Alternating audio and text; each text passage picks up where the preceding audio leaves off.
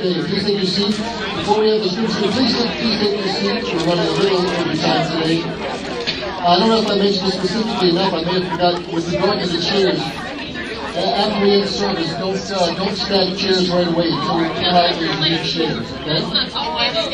Well, you can wait. Raphael's going to go. We're going to find those newer looking ones and segregate those out. So once those are taken out, you can unhook them, but don't stack them until we find those chairs. Thank you. Alright. John 7, 37 through 40. Raise the mic.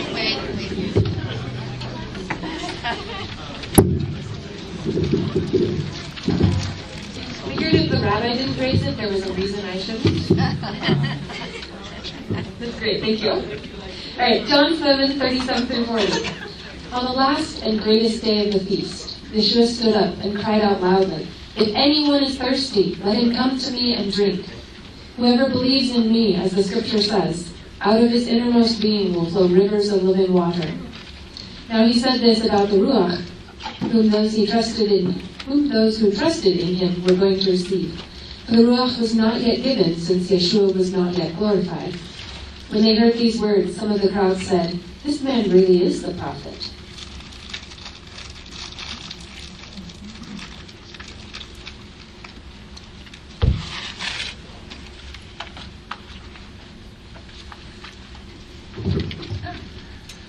Just wanted to give you all a heads up. We're running a bit later than usual, and so if you absolutely need to leave sooner, feel free to do so. We appreciate you, everyone's chesed, grace, kindness, patience, loving kindness, etc. today during the transition, and I sure appreciated Joanne's somewhat prophetic word. We need 20,000 square feet. We need 20,000 square feet. 20,000 square feet instead of merely 10,000 square feet. You know, folks, it's like the rest of our life. It is a stretch in faith. We think we have it. Then the Lord sees fit to bring us into another place where our faith gets stretched some more. Right? You know what I'm talking about?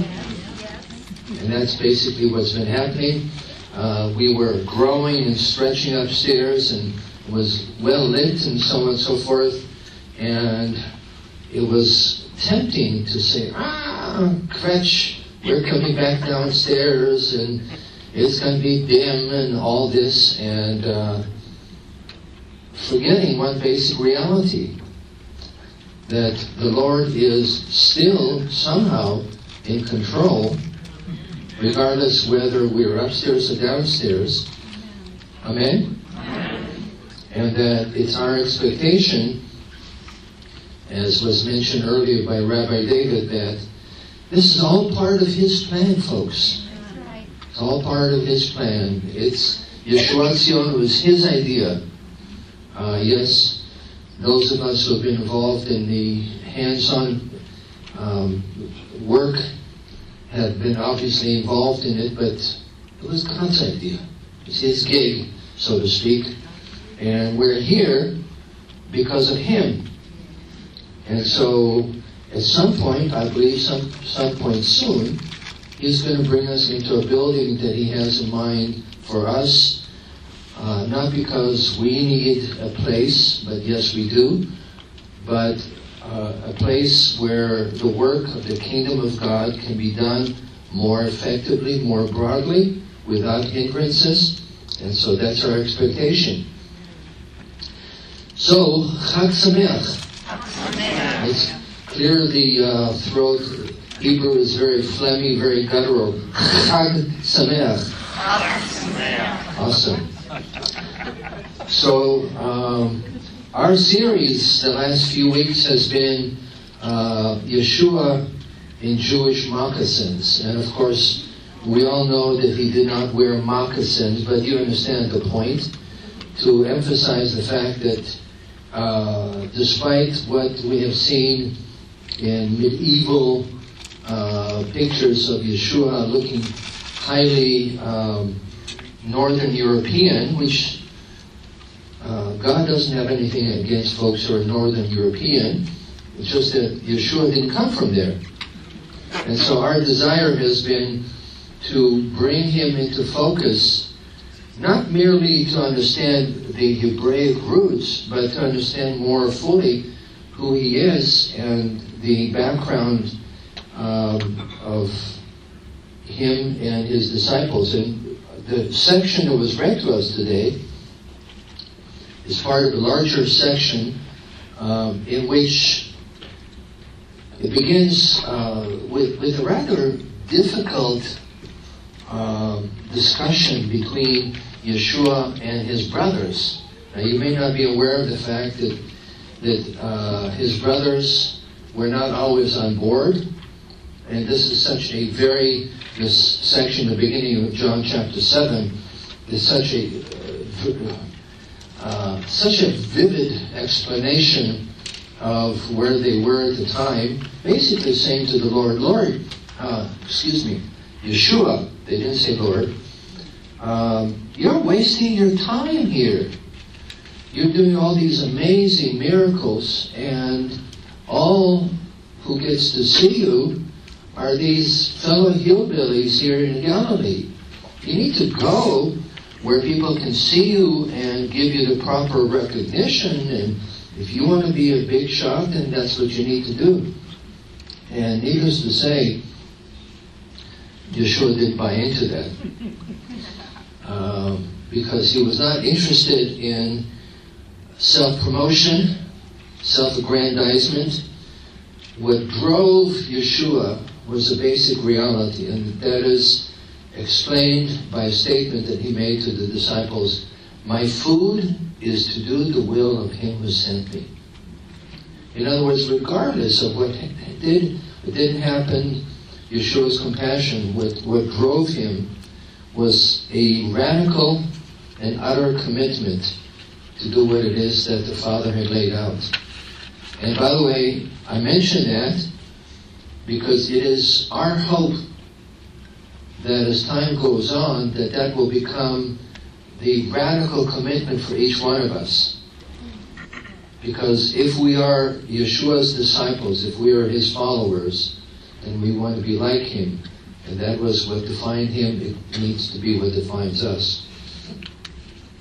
Yeshua doesn't respond to his brothers positively.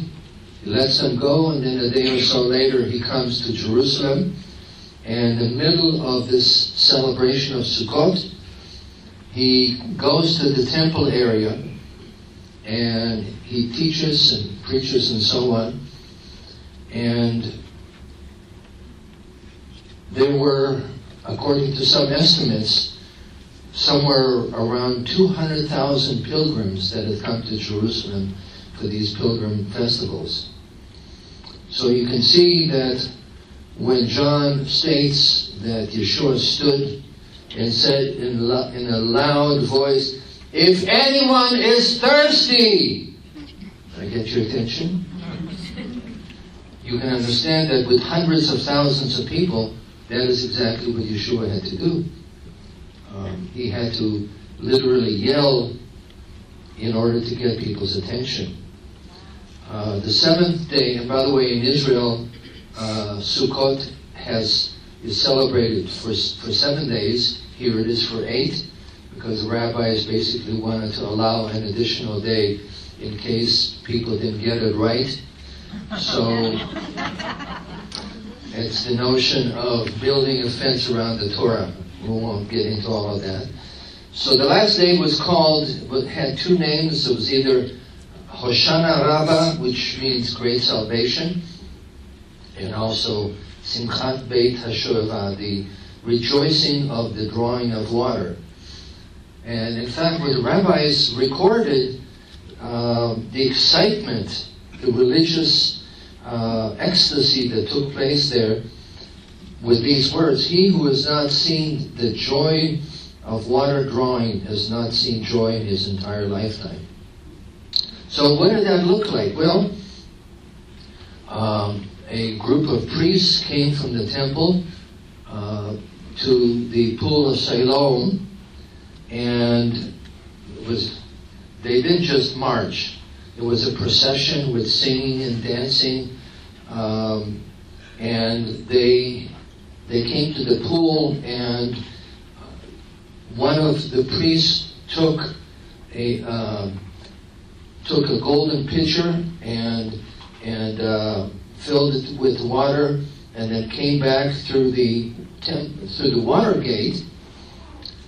And as they approached the temple gate, the shofar, as is sounded here, sounded 3 times, and the temple choir chanted the Hallel, which is Psalms 113 to 118. I don't know if you are aware of the fact that at one time there were 288 musicians in the temple. Perhaps not at this time, but worship was a major endeavor for these folks.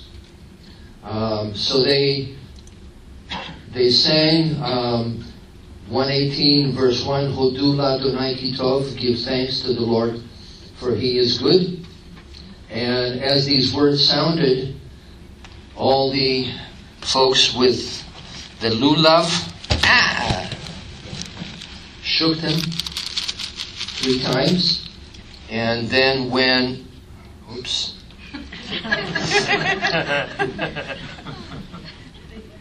the words Ana Adonai Hoshiana, Lord save us, the same thing was repeated. So the high priest took the pitcher with water, and he poured it into a basin at the foot of the altar. And when he did that, he raised his hands, and that's where all heaven broke loose. People were dancing, singing. By one account, they're doing backflips. It was a wild scene. And at that point, I believe, is when Yeshua stood up and cried out, if anyone is thirsty, let him come to me and drink. Now, why all this rigmarole of the going down to the pool of Siloam and all of that? Well, if you are familiar with Israel, you'll be aware of the fact that Israel is a very dry country. Although at this point, believe it or not, Israel is essentially self-sufficient with water. Israel recycles 80% of its water, and it gets the rest of the water through desalination. So they don't have the issues that they had back then. But in biblical times, water was a huge issue, because if the autumn rains didn't come, you would have drought, and if you had drought, you would have famine. And so on the following day, the day after Sukkot, people pray for rain, and that's still part of the Jewish liturgy. And this is something that was very much on the minds of Jewish people back then. In fact, the rabbis stated that the rock that gave water back in the desert followed Israel throughout the wilderness years. Remember, the Lord said to Moses, Moses, take the stick and beat on it. And as he did the first time, water came gushing out. You can only imagine what would have been like if you were, like me, somewhat OCD. You would sit down and try to do the math of that. It's mind-boggling. In any event, Paul refers to the fact that Yeshua, spiritually, was that rock in 1 Corinthians chapter 10. So again, water. It's not just about H2O, folks. It is about the fact it is a symbol that when the kingdom of God would be established scripturally, then God's abundance, not just of water, but also His presence and His Spirit would be very much present.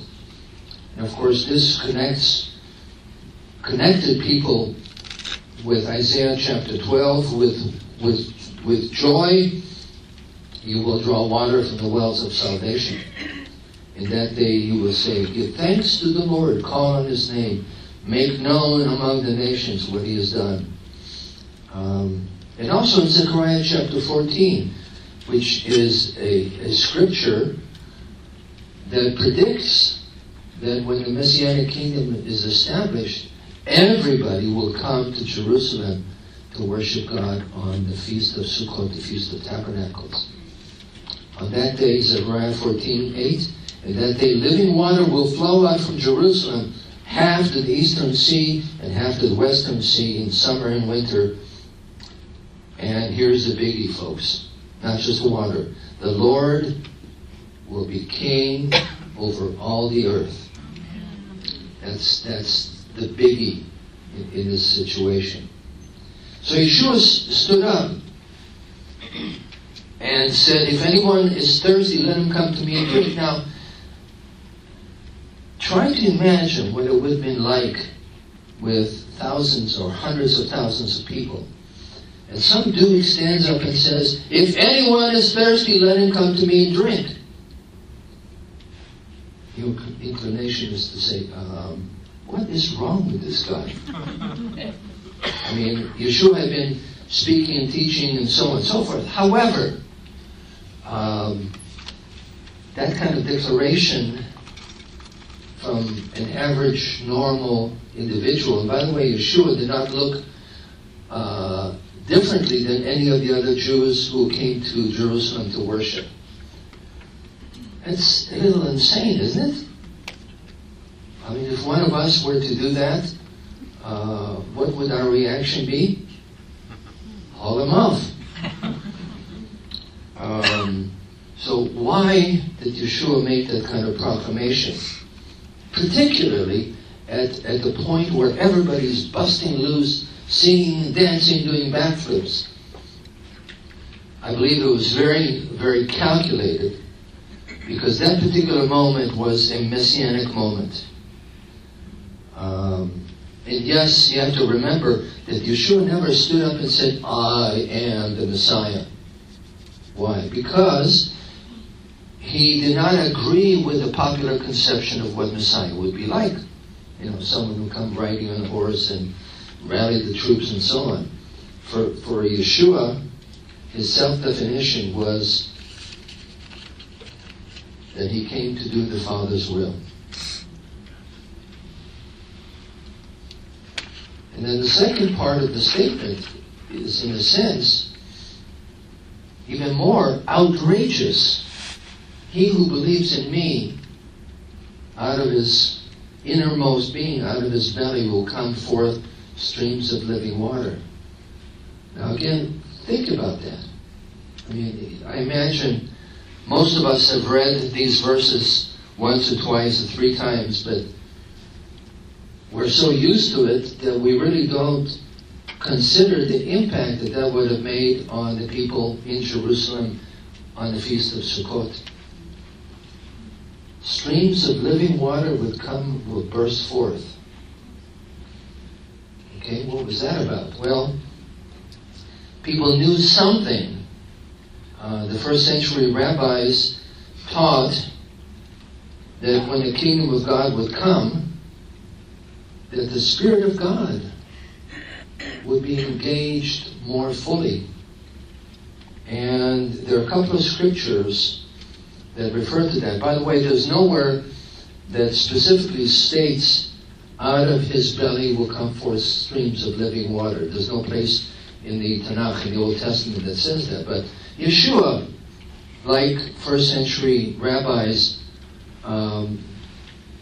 collected the basic thoughts that are given in Scripture to come up with the overall thought. And there are a couple of scriptures that come to mind that I wanted to read to you. Isaiah 43:19. See, I am doing a new thing. Now it springs up.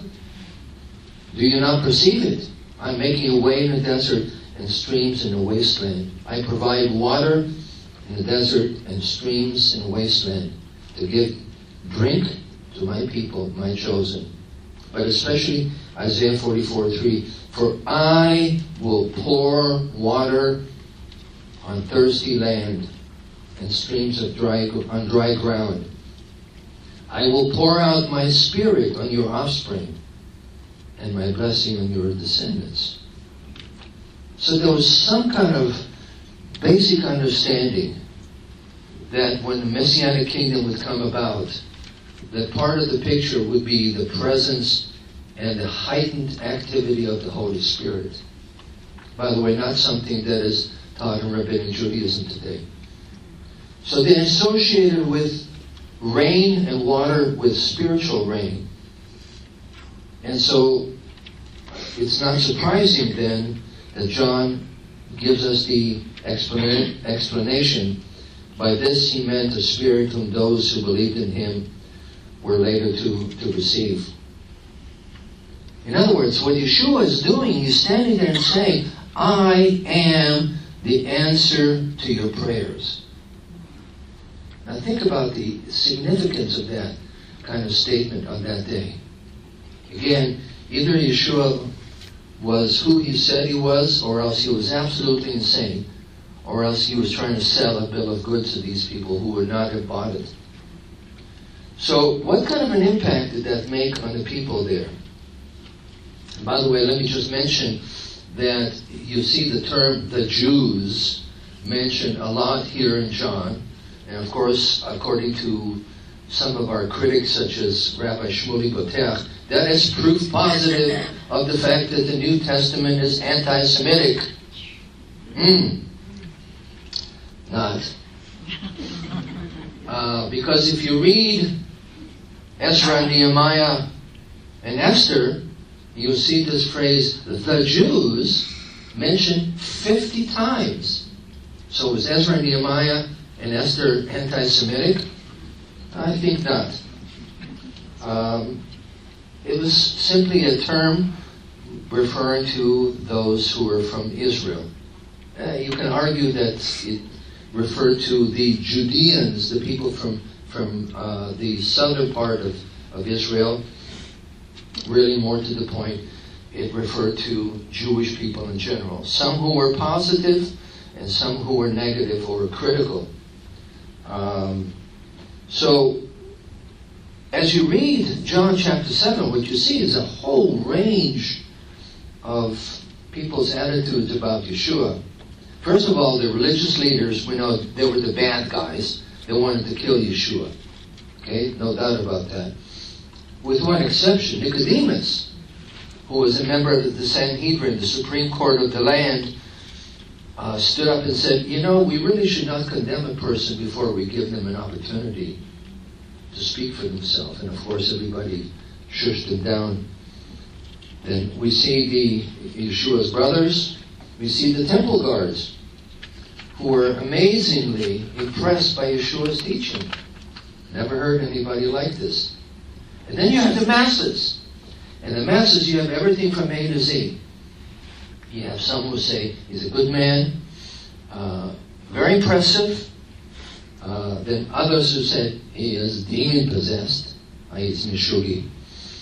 Others were saying, he is the Messiah, or is he the Messiah? And John tells us that a bunch of people in the crowd put their faith in him.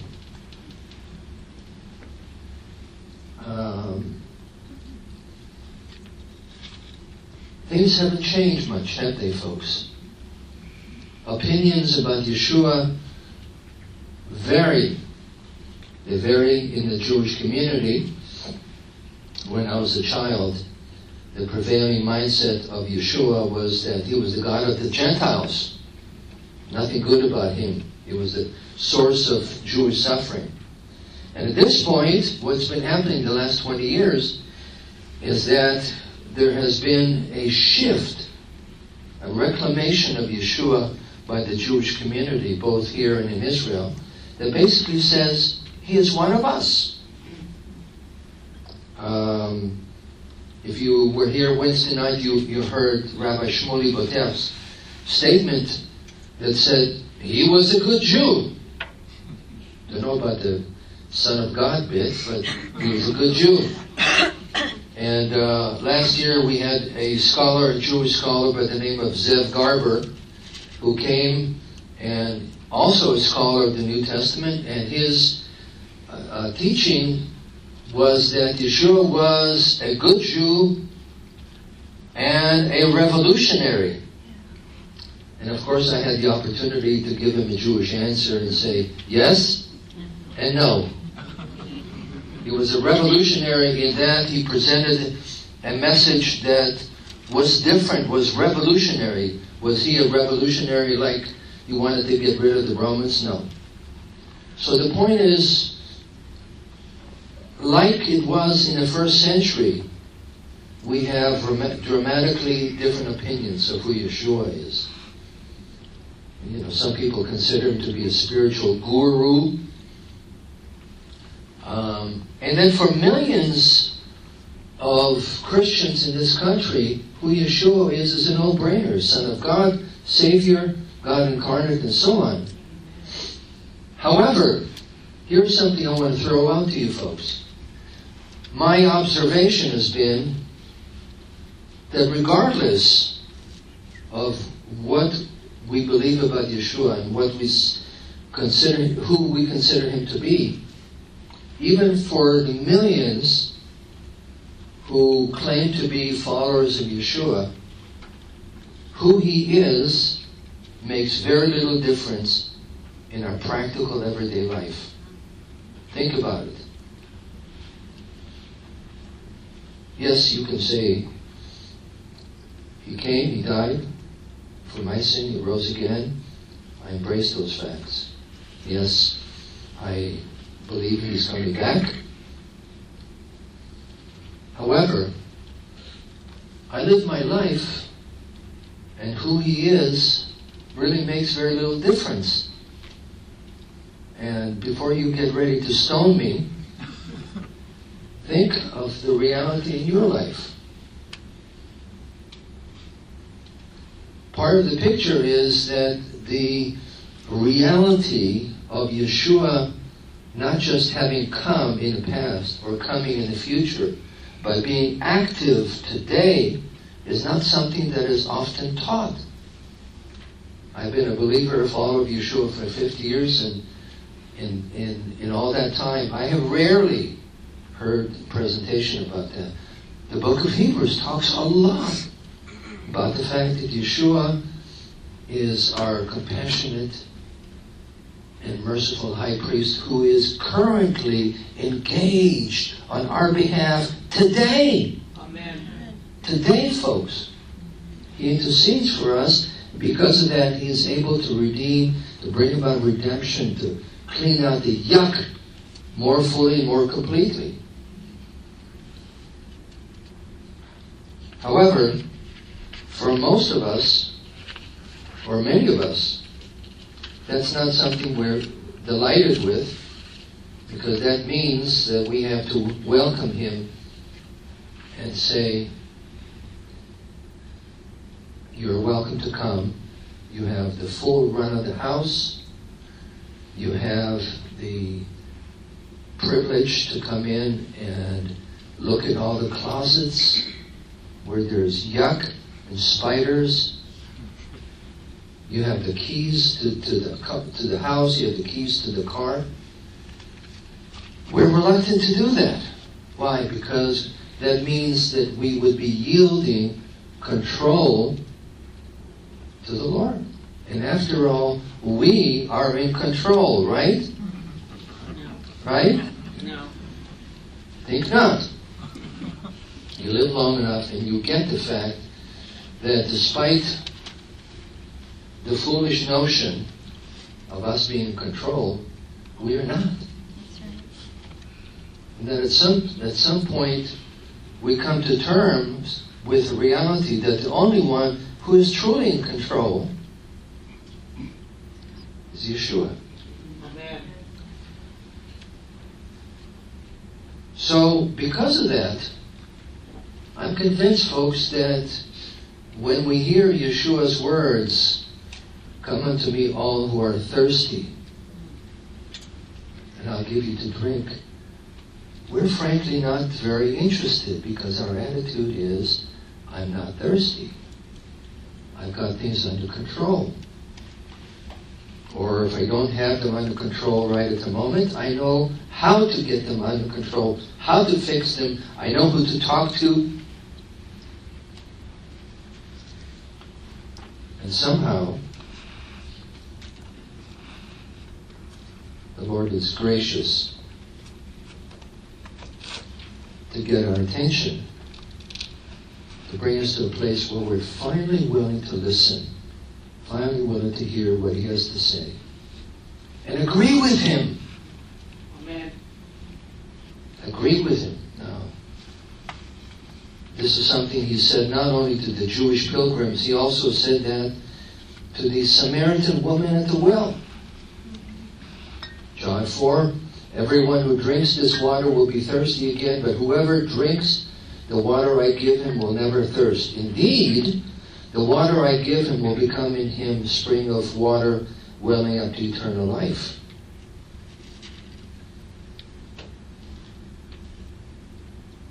This is something that Yeshua offered 2,000 years ago.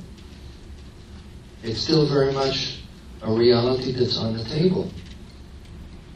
Revelation 21, He said to me, "I am the Alpha and the Omega, the beginning and the end. To him who is thirsty, I will give to drink without cost from the spring of the water of life." This is Revelation 21. Revelation 22, "The Spirit and the bride say, Come. Let him who hears say, Come. Whoever is thirsty, let him come. Whoever wishes, let him take the free gift of the water of life." Now, as I was reflecting on this reality, what jumped out at me is the fact that God is not going to grab us by the throat, pop our mouth open, and stick the water of life in our mouth. You notice that in each of those statements there is a condition. Anyone who is thirsty, let him come to me and drink. What does it mean to be thirsty? And that's something I believe will take a couple of millennia to discuss.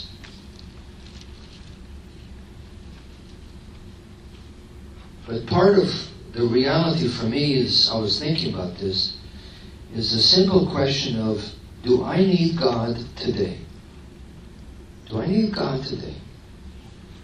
If that's the case, of course, I will make a beeline towards Him and say, "Lord, I am thirsty. I want to drink." Otherwise, we have absolutely no interest in seeking Him out, because we frankly don't need Him. We've got things under control.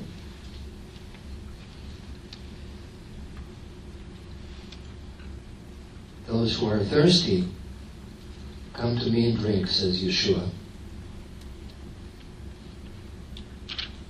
And there's no shame in looking at God and saying, "God, I really have no clue that I'm thirsty. I'm so clueless that I don't even understand that." That for me is very reassuring, folks, because lots of times I feel like I am clueless. And there's no shame in admitting that, because the Lord knows us inside and out. We don't have no need to try and impress Him about our great spirituality.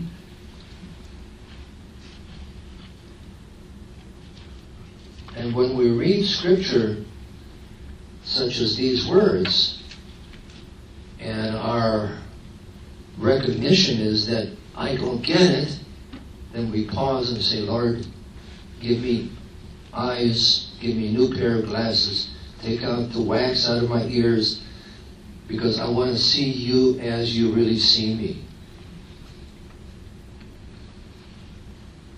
And on some level, we say to the Lord, "Lord, I need you. I I need you. I need that water. And so I want to simply close with this question. How thirsty are you? Are you thirsty enough to come to the Lord and take from the water He has to give? Let's pray.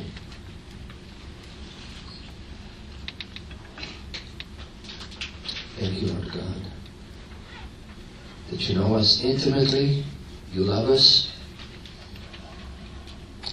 We bless you, Lord, that we have absolutely no need to impress you, to wow and dazzle you, Lord. You know us, the good parts and the yuck. I pray, Lord God, for each one of us, that these words, Lord, would lodge deeply and be written on our heart, become part of our DNA, our operating system, Lord.